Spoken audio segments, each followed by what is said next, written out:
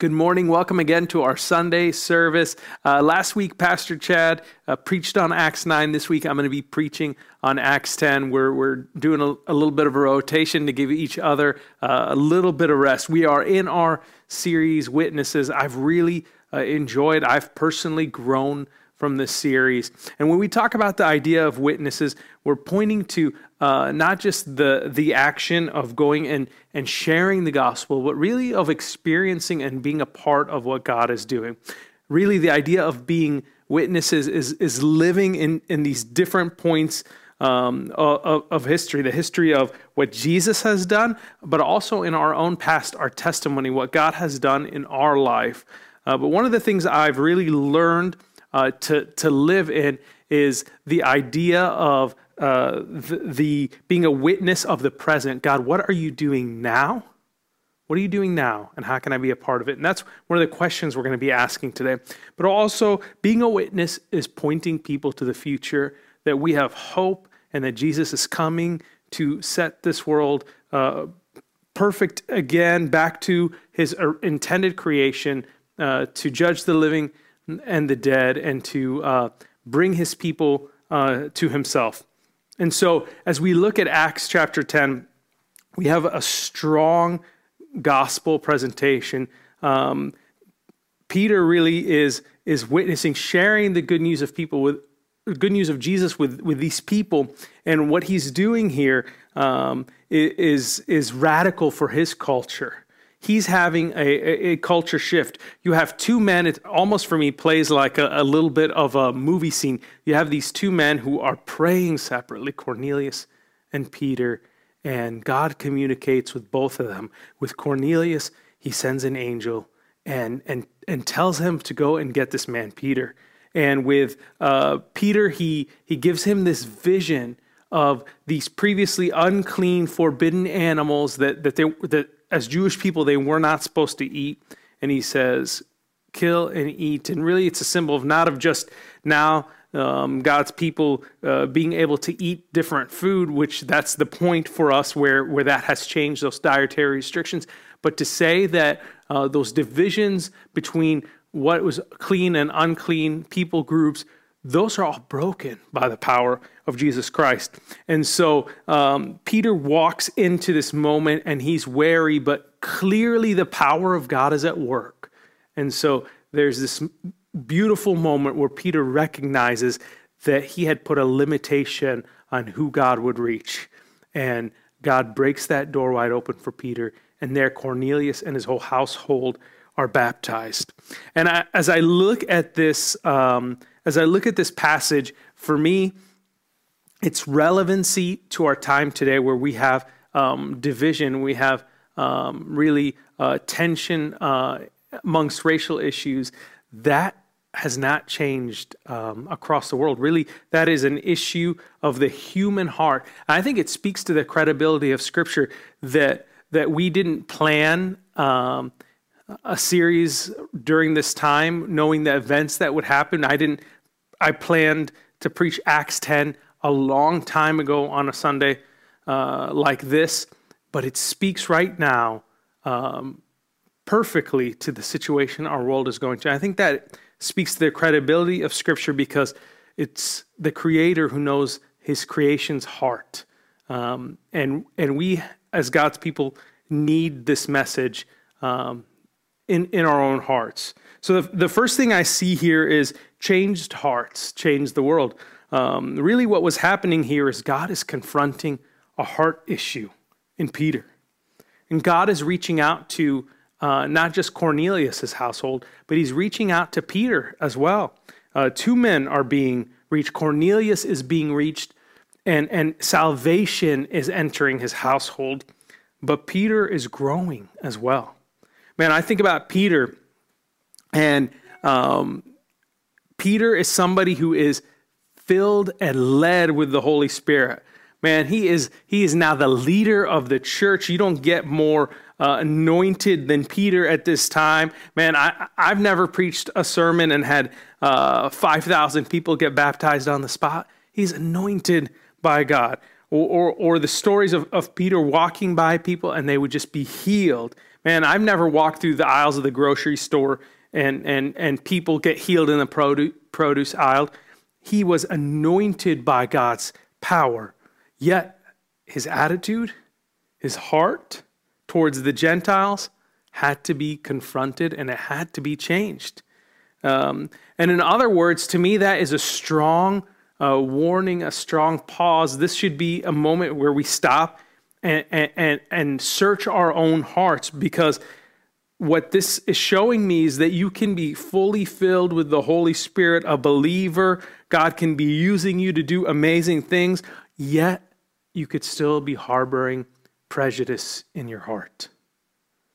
And so God wanted to change that. And if Peter did not confront his attitude towards the Gentiles, people who are not the Jewish people, as a leader of the church, he would have become a bottleneck for the gospel. But God wanted him to be a catalyst and not a lid for the gospel.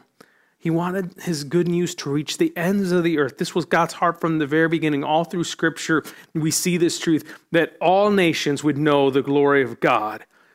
But his heart had to change first. His heart had to change first.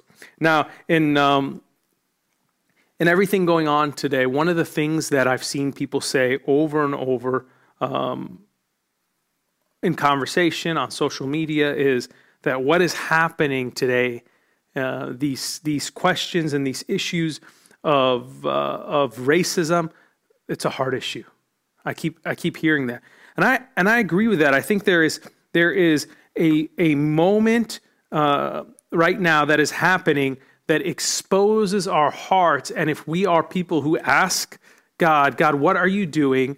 And how can I be aligned with you? How can I be a witness to what you're doing during this time? Then we have to confront our hearts. But I think what I see here as well is that heart issues are also hand issues. That means our action has to follow. To simply say, this is a heart issue, people's hearts just need to change, people just need Jesus, is to neglect the good news and being a witness. What if Peter had just said, yes, God, hopefully Cornelius changes, or God, or Peter had a vision and said, yeah, you're right, I should just be more friendly towards Gentiles. No, God sent him to do something. And so heart issues are also hand issues. And for us today, as we look at issues specifically in our culture, like things like systematic racism and those issues that we're talking about, yes, I want to confirm it is a heart issue. We need the Lord Jesus Christ, but we also need to, with our mouths, with our hands, with our feet, confront these things that are hurting our brothers and sisters.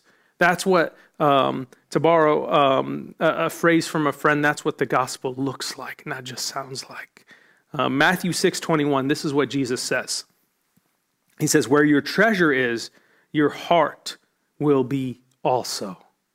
And what Jesus is saying is where you invest, where you take action, your heart is going to follow. And so really what God is doing to change Peter's heart, he's not just speaking into Peter with this vision and saying, change your heart. I command you, change your heart. But what he's doing is saying, Peter, I know in order for your heart to change, you have to see what I'm doing in people's lives that you don't think about, that you don't understand. And so he exposes Peter to this family, this household, really of his enemies, and says, look what I'm doing, and look at the plan I have for them.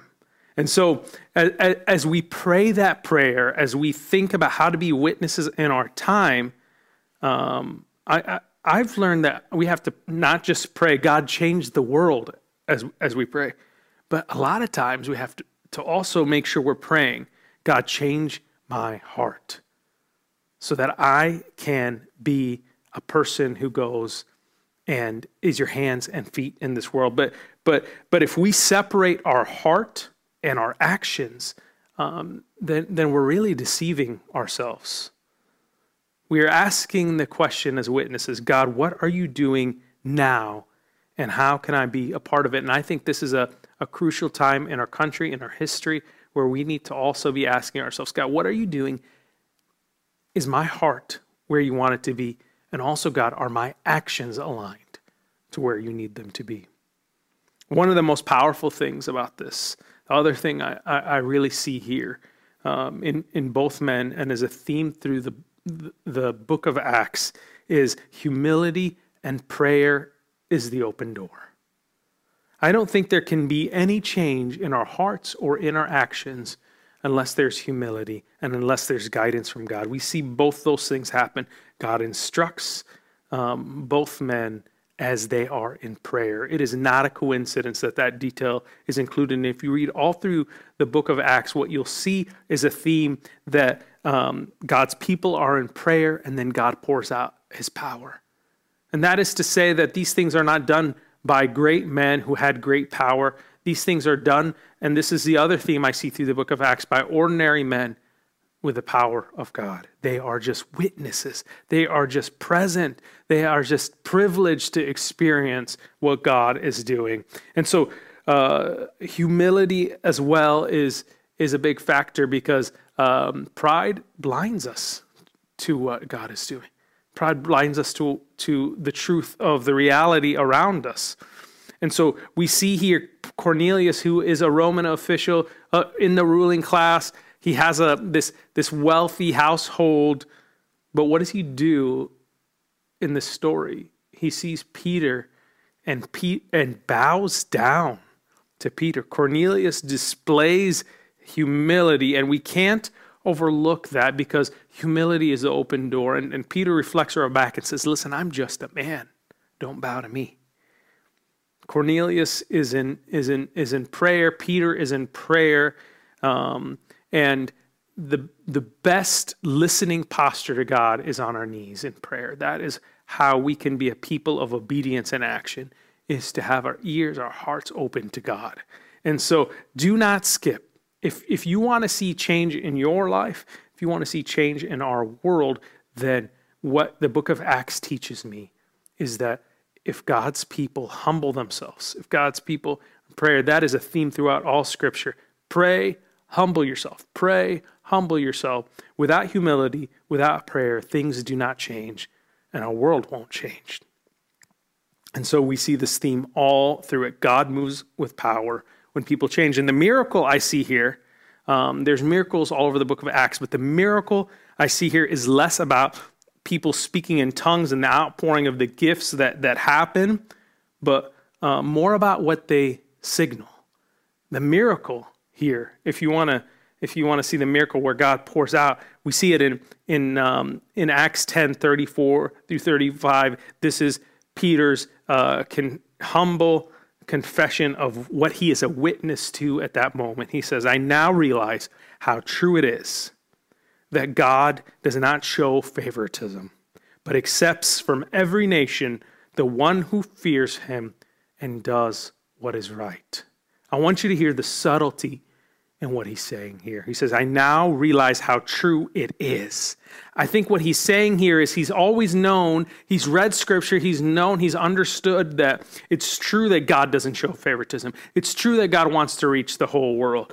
But he now knows how really true that is. He now understands how fully God loves these people, that there is no separation between him as a Jew and them as a Gentile, that God is after people and their hearts and not their race. And so he's learning that lesson. The leader of the church is humbled himself enough to learn that lesson, confess that he was wrong right there, and say, I've learned this. Thank you, Jesus. And lastly, I think the last thing I see in this story is this powerful reconciliation that is taking place. That God has given this ministry of reconciliation. Paul writes in 2 Corinthians 5:17 through 18. He says, therefore, if anyone is in Christ, the new creation has come. The old has gone, the new is here. All this is from God, who reconciled us to himself through Christ and gave us the ministry of reconciliation. And so what we see here is God is reconciling people back to himself, Cornelius' household. He's reconciling people to himself, but he's also reconciling brothers back together. He's saying the separation that you had, Jew and Gentile, it is gone. I've reconciled you. And now you have this ministry of reconciliation. Peter, I want you to know, is being taken by the same army that has been responsible for persecuting the Jews, that has been and occupying the Jews, has been responsible for persecuting the church and will be increasingly persecuting the church. It's the same people who will crucify him upside down. That's who God is reconciling. And so what is the depths of that statement? The old has gone and the new has come.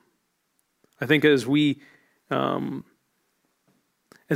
to the Lord and we are reconciled to him, we sometimes forget what it means that the old has gone. That Christ now, in Peter's gospel proclamation that he makes in Cornelius' household, he says that Christ is Lord of all. And when he says that the old, Paul says that the old has gone and the new has come, he's saying there's a new way, a new order. You don't get to add this new identity on top of your other identities. It's all gone.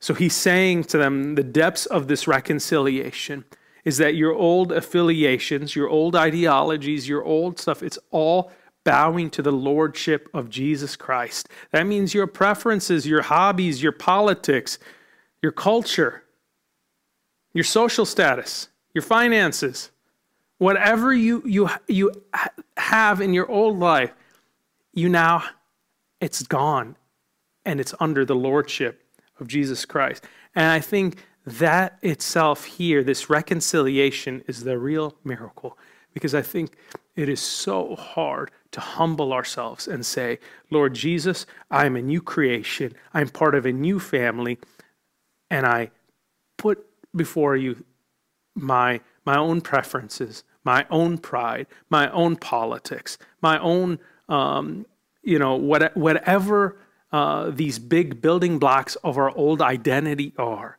They're gone. And we have a new and better identity in Jesus. That the depths of that statement, the old has gone. I hope you'll meditate on that this week. What does it mean to be a new creation, to be reconciled in God's new family? You know, as I read through the book of Acts, one of the things I realize over and over is that God has these great purposes in mind. I think of Paul. I think before, how he was Saul the persecutor, and God saved him. And I would often say it this way a lot, but I was really struck this week as I was reading through Acts some more. I'd always think like, okay, God has saved Paul so that he can be a minister to the Gentiles. And I appreciate in this story that it gives us a new nuance. We don't really know Cornelius' task ahead. What we see here is that God loves this man who was seeking after him. And I think, I don't want us to miss that.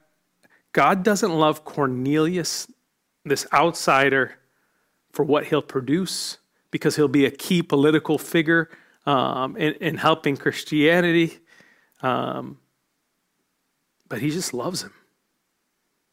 You know, I've been guilty of that for my own life. Some of you know my story. I Muslim background, come from Egypt. I feel like, God, you've gone through great lengths to pursue somebody like me. So God, what is my task? What is my destiny, God? Surely you want me to do something. And maybe God does, but what I've grown to start realizing is that maybe God just saved me for my own sake because he loves me so much. That I'm made in the image of Jesus, and he loves me that much, that just to save me, just to have me be part of his family is enough for him. And I wonder what it would look like to have those same hearts as we look at our brothers and sisters and say, do away with tokenism, not like, oh, this would be a great person. We really need to witness to this people group, but just love people for the sake of themselves, because they're valuable, made in the image of God. God doesn't love us for what we'll produce, and we should not love other people for what they will produce or what they will give in return. And so we see this powerful moment unfolding. God pours out his love and his Holy Spirit on the moment before they were even baptized, as a sign of what he wants to do and to reach the world. And Peter is a witness to this. He's witnessing again the power and depths of God's love. And so it says that he ordered that they be baptized in the name of Jesus Christ. And this is a signal to say, listen, you are now under the lordship of Jesus Christ. You're part of our family. And so he preaches this gospel message. He says, listen, you know the news of the peace through Jesus Christ, who is Lord of all things, Lord of all people. This is the gospel I want to share with you today. The God anointed Jesus with the Holy Spirit and power, and he healed and did good and freed those that were under the bondage of the evil one. I want you to know that this Jesus was killed on a cross, not for crimes that he committed, but for really our crimes. That even though he died on that cross, on the third day, he rose again. And God caused him, Scripture says, to be seen by over 500 people. That he has commanded his people then to be witnesses, to testify to what he's done until he returns to judge the living and the dead. Peter here preaches this gospel story, and he says, listen, he says it this way. He says, all the prophets testify about him. And what Peter is saying is every part of history has been pointing to Jesus. And I believe that every part of your life and your longings and everything that you've gone through has brought you to the Lord Jesus Christ. And maybe some of you for the first time as you hear this message. And here is the good news, that everyone, regardless of your background, your race, your upbringing, your parenting, your social status, everyone who believes in him receives forgiveness of sins through his name. I love this story. I love this story because it takes a hero of the faith like Peter, and it shows us that Peter nearly misses God's plan. The story of Cornelius shows us how far God will go to reach the lost, and how far he'll go to include us in that mission. Simply, I think that this angel that God sent to Cornelius' household could have told him the good news. But what does God do? He sends a messenger to connect people, because the ministry of reconciliation, I hope you don't miss this today, and I hope you don't miss this in what's going on in our world today, is not just about reconciling us with God, but reconciling us with each other as God's people, as his family, as brothers and sisters. And so we ask ourselves the question, and I hope you're asking yourself the question is, God, what are you doing today?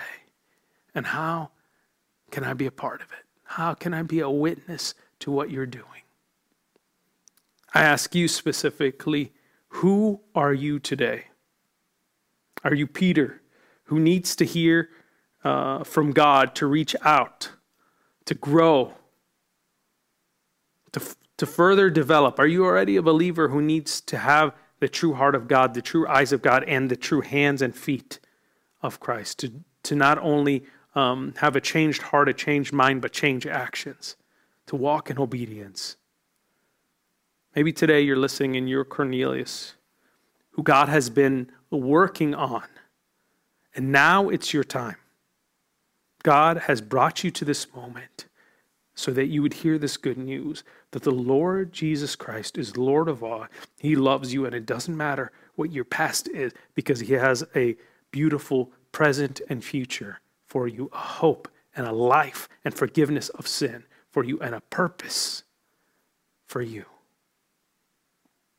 So as we end our time together, and I feel like it's welling up in me, this story. I feel like I want to continue to talk about it, but I want to pause, and I want to stop in our service here, and I want to take a moment and pray. And I don't want to say too much. I want to leave room for the Holy Spirit to work through this. Would you take time as we pray, and would you consider what God is doing today in your heart and in your life, and what he wants you to take part in with your own hands, with your own feet. King Jesus, we thank you, Lord God, that you are Lord of all. We thank you that your love for us is boundless, God. We thank you that you love us for our own sake.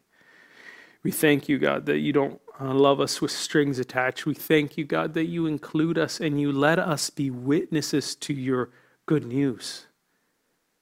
So, God, we put our hearts before you today, and we ask, God, would you search our hearts?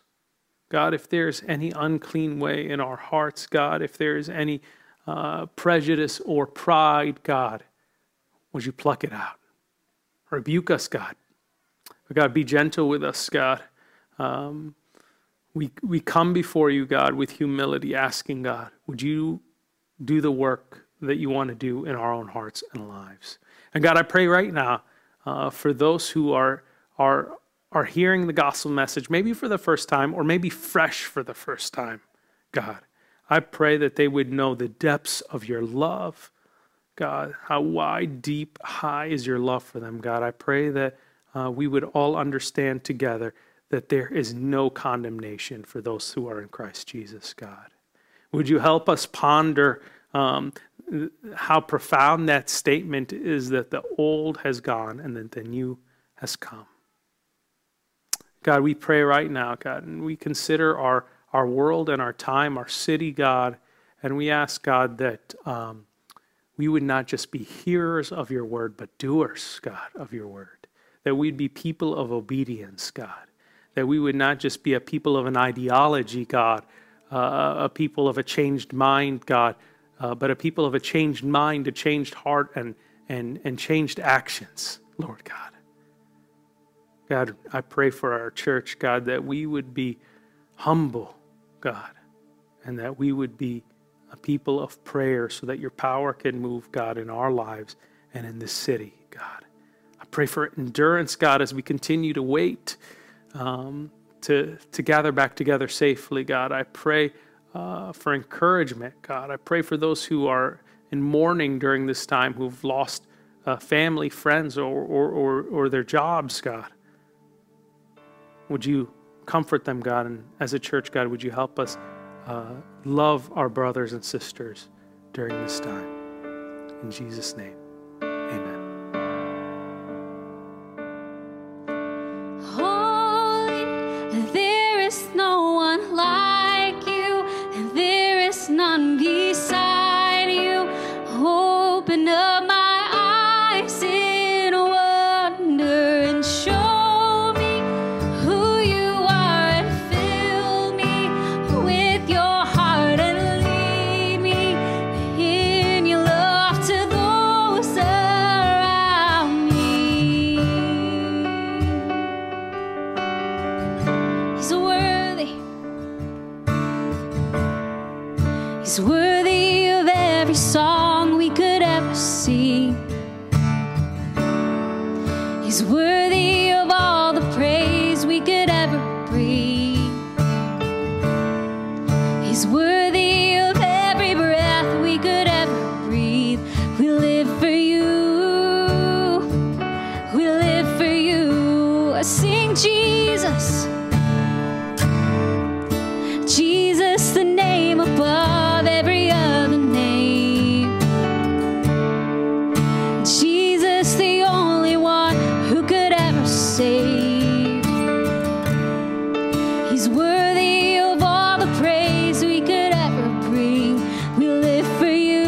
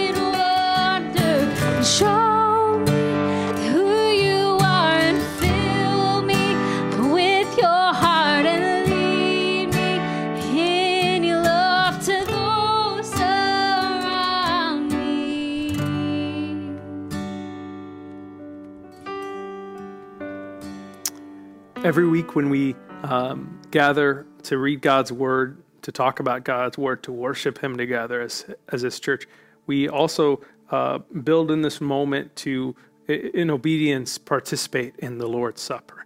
And it's not an accident that Jesus has set up these elements and given us this command. Believers all around the world are doing this. This is a sign of our unity. But even the elements is a sign of our identity.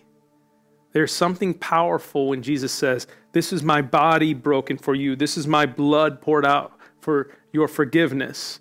Because in that way, as we ingest it, this kind of internal action, it is to say that we are now of one blood. We are now of one body. That our nourishment and life and our source is in Jesus. That the root and branch that we are on the family tree all derives from Jesus, and it is this constant reminder, and there's a reason we repeat it over and over and over and over, because it's relevant every time. We need to come back to the table. We need to say we are a family, we are united, and we are under Christ, who is Lord of all. So together, let's celebrate. And let's remember Christ's body broken for us.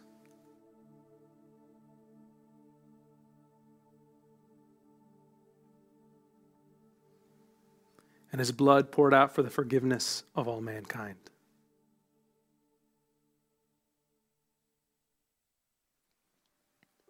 Amen. Thank you so much for joining us in service today. I hope it was a blessing to you. Would you join us afterwards in our Zoom cafe?